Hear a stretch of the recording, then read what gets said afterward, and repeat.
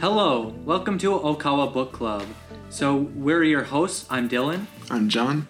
And we're going to be discussing the teachings of Ryuho Okawa. Ryuho Okawa is a world teacher, master, and CEO of Happy Science Group. So, today I'm here with John, and we're here to discuss this book, The Challenge of the Mind, an essential guide to Buddha's teachings, Zen, Karma, and Enlightenment by Ryuho Okawa.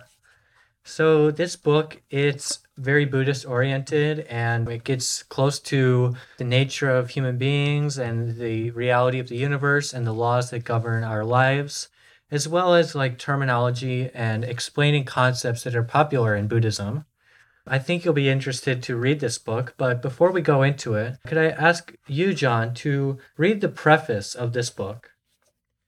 Sure, Dylan. This book will serve as an excellent guide for those who are longing for the mystical world of religion and seeking a Buddhist perspective as they go through their life's journey. We have entered a new religious age. Now is the time for us at Happy Science to prove that true religion could be compatible with a highly intellectualized society. In these times, ardently reading this book is proof that you are, in this sense, a real intellectual. True religion teaches the challenge and potential of your mind. Its teachings represent the spirit of the Buddha and the essence of religion. This book invites you to explore the infinite heights of a wisdom appropriate to our times. When you understand that practicing religion is synonymous with becoming the forerunner of a new era, you will have reached a higher perspective from which to look out over a whole new world. Together, let us take on the challenge of the mind. All right, let's take on this challenge. Powerful start to the book. Right. So that's a very interesting phrase, the challenge of the mind. And I was really considering it because the book never clearly says, this is the challenge of the mind. It's almost like written between the lines. And as I was thinking about this challenge of the mind that Ryuho Okawa asks us to take, it had me think, firstly, that about this phrase which you mentioned, that true religion teaches the challenge and potential of your mind. So one of the challenges is to unleash our true potential as human beings. And to do that, we have to know who we are and what our purpose is. And this book really tells us what kind of beings humans are, how we are from a spiritual perspective, and then our fundamental path of enlightenment that we are destined to walk down. And as we walk down that path, we approach Buddha closer and closer. So essentially, that challenge is a challenge for all of us to approach Buddha down this path of enlightenment.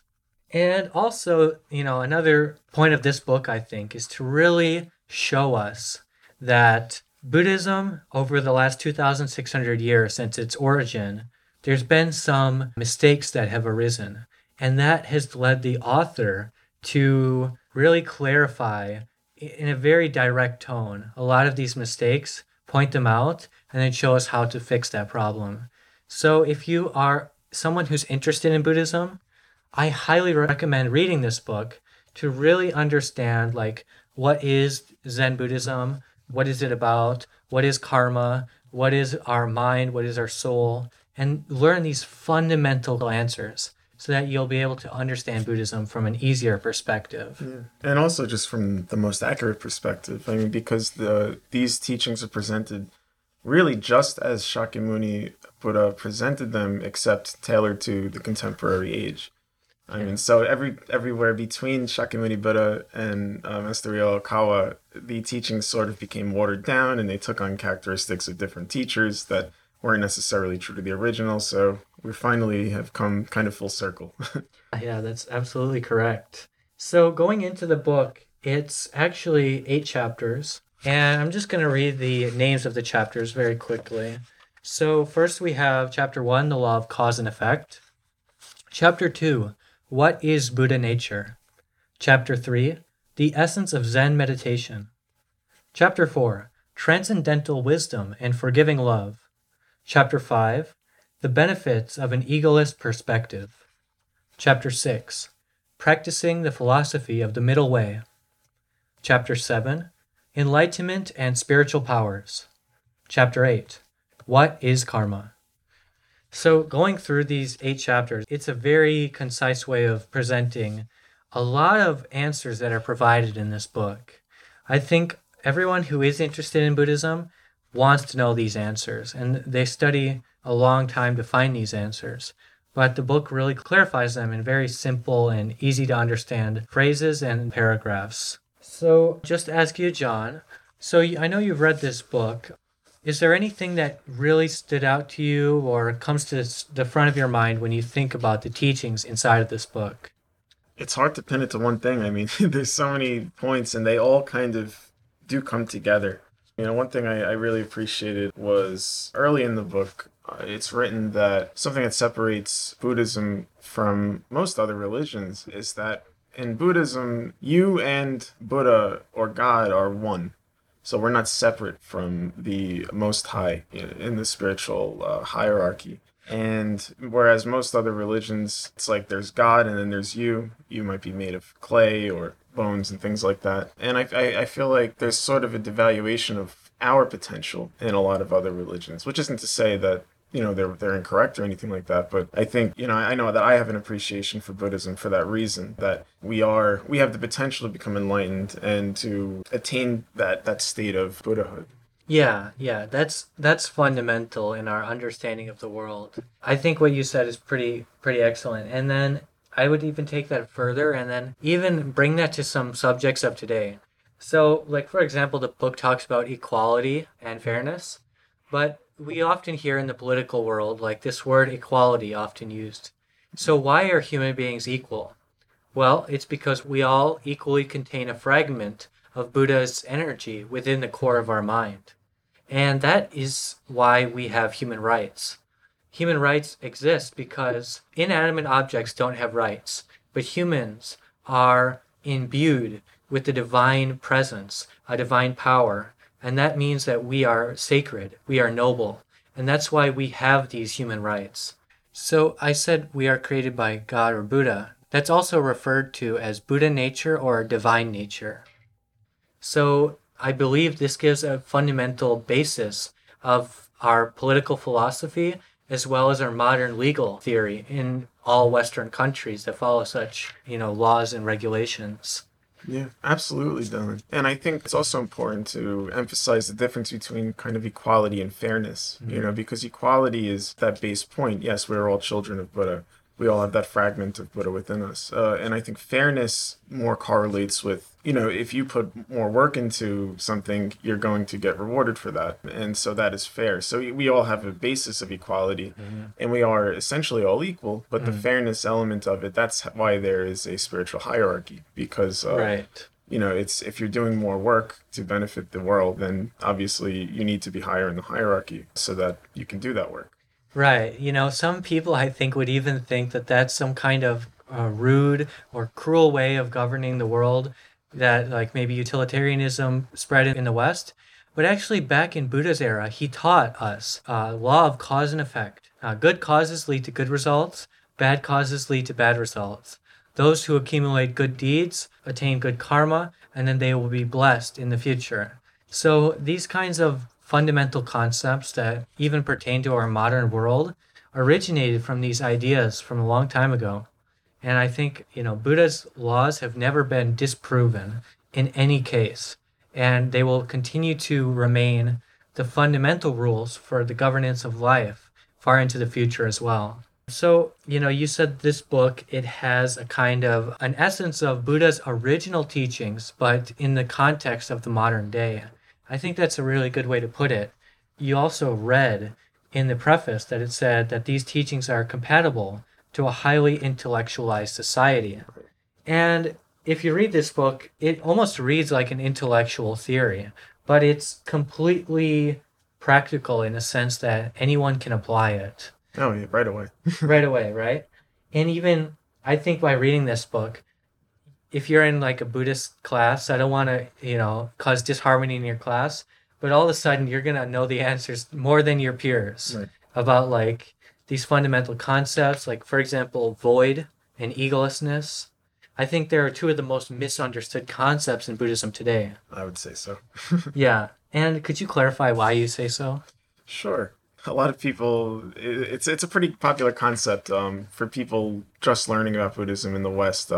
We're supposed to sort of be rid of our ego and have no ego. And that's it's a misinterpretation of what that really means, because you don't become characterless when you lose your ego. You don't lose your individuality when you lose your ego. You're still a person. It's more that you're realizing your sense of being interconnected to everything, to just the cosmic Buddha, essentially, that is everywhere pervasive. Yeah, no, that's definitely correct. And also, we were given this divine fragment, as I mentioned earlier, as a child of Buddha. So we have that individual, unique personality. That's our true self. Egolessness means is getting rid of our false self, which is based on worldly desires and attachments. So if we can understand who we are, we don't have to lose our personality. We can bring out our more authentic personality that we were provided as a created being, and a being who's experienced many lifetimes through reincarnation. And we don't have to cut that off. What we're doing is just cutting off the false, vain, materialistic aspects of ourself. That's the true meaning of egolessness. Right. And then it's kind of to the purpose of practicing the Dharma and illuminating the world. Right, yeah. And, furthermore, there's this concept of void, right?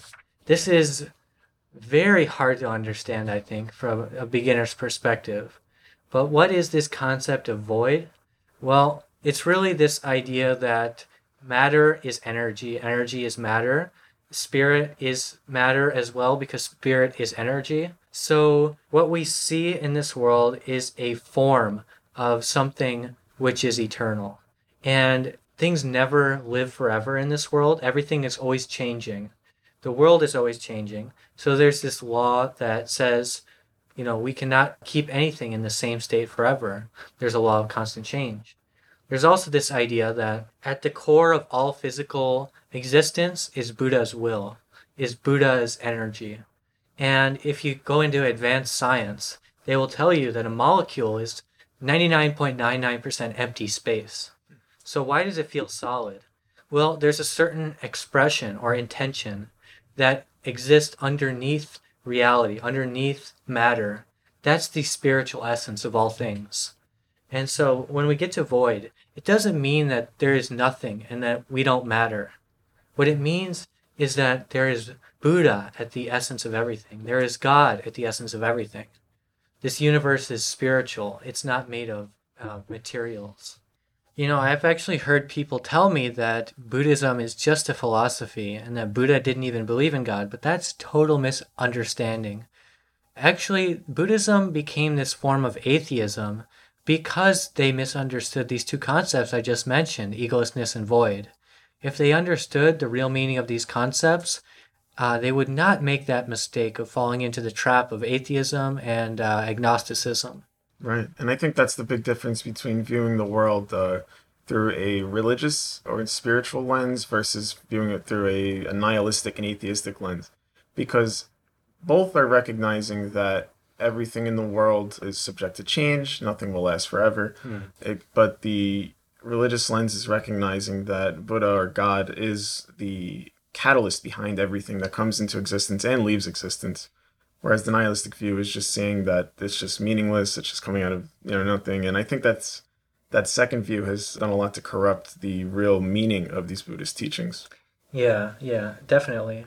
I mean, this book is, in one sense, it's a positive book to read, but there's a lot of examples of these corruptions that we saw take place in Buddhism over the years. As you mentioned, one of them is, with egolessness and void. Another one that I wanted to mention is this idea that human beings are these kind of we pass away and then a monk or a Buddhist practitioner will come and conduct a funeral service in exchange for money.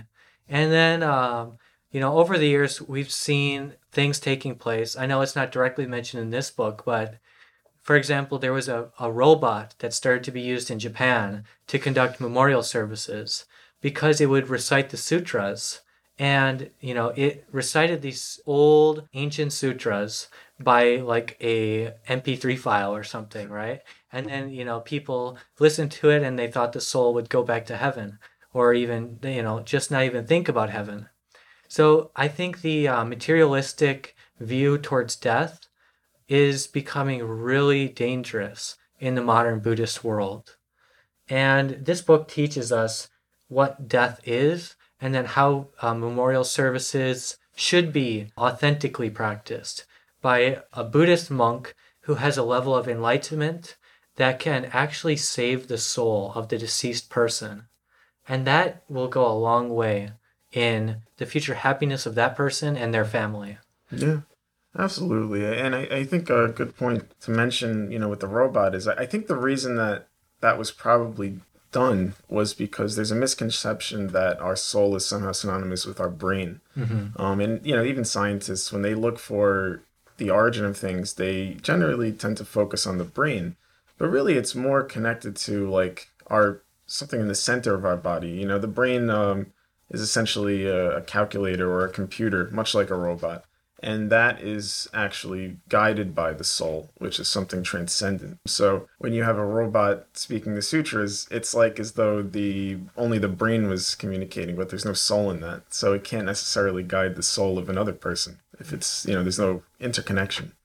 Yeah, that's totally true. And that also, in a way, it actually connects to another topic I wanted to mention, which is this Zen meditation. The book talks a lot about Zen meditation and the limits in modern Zen Buddhism.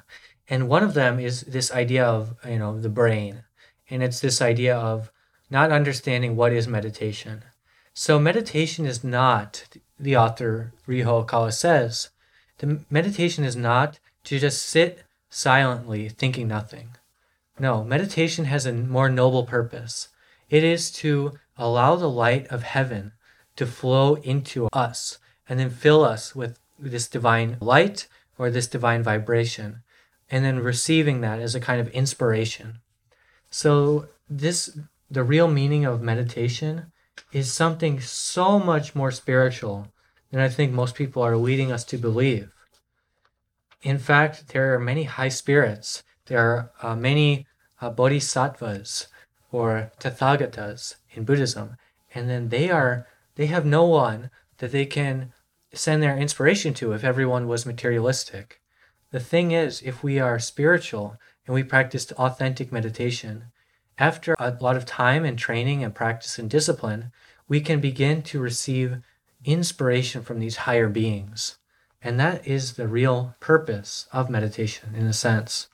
Yeah, and I think, if you practice meditation, there does come a point where you do begin to sense that if you do it diligently. But then just having that nothingness or emptiness as the goal, it might prevent that from happening. Yeah, there's so much in here. We could talk forever. One other topic I wanted to mention is about karma. I think this is another misunderstood point. So I've heard someone tell me in the past that they were never going to become rich because they did something bad in their past life. They had been told, maybe a fortune teller or someone like that told them, and so they believed it.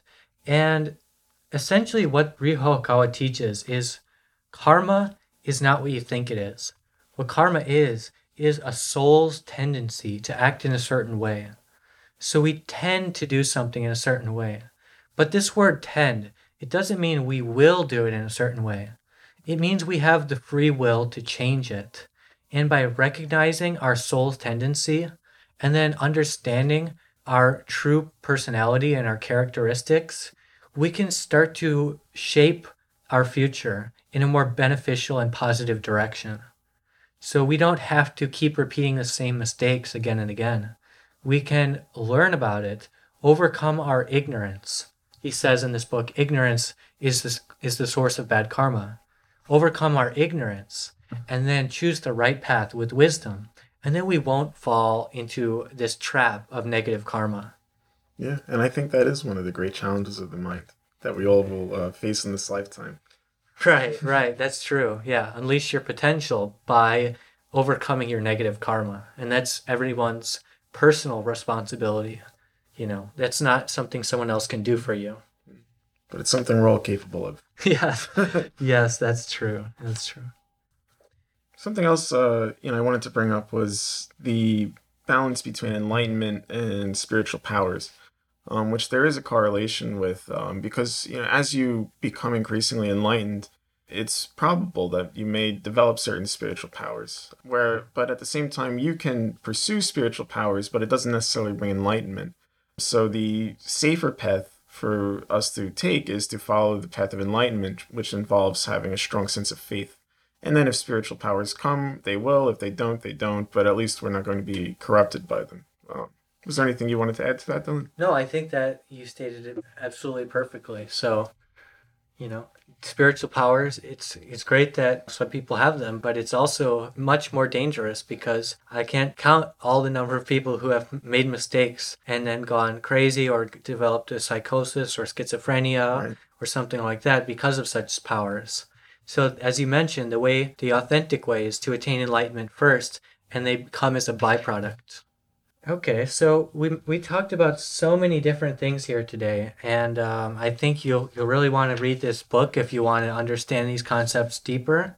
So you can find this book, The Challenge of the Mind, at bookstores, including Barnes & Noble, and online at Amazon.com. You can also learn more at okawabooks.com. So to end today's episode, could you read just a part of the afterword of this book? Sure. I have imbued old Buddhist philosophy with new life, and these new teachings now brim with an intellectual, logical, and positive challenging spirit. I will establish this new philosophy to take the place of outdated teachings. I hope that my easy-to-understand explanations will lead old, misguided religious ideas to their final end. Religions should now be restored to the hands of the true elite, the bodhisattvas of light. The leap of progress that happy science fulfills will, indeed, mark the official coming of the age of these spiritual elites. Wow, fantastic. It was great talking to you again, John. Likewise, Dylan. In these trying times, stay happy, healthy, and positive.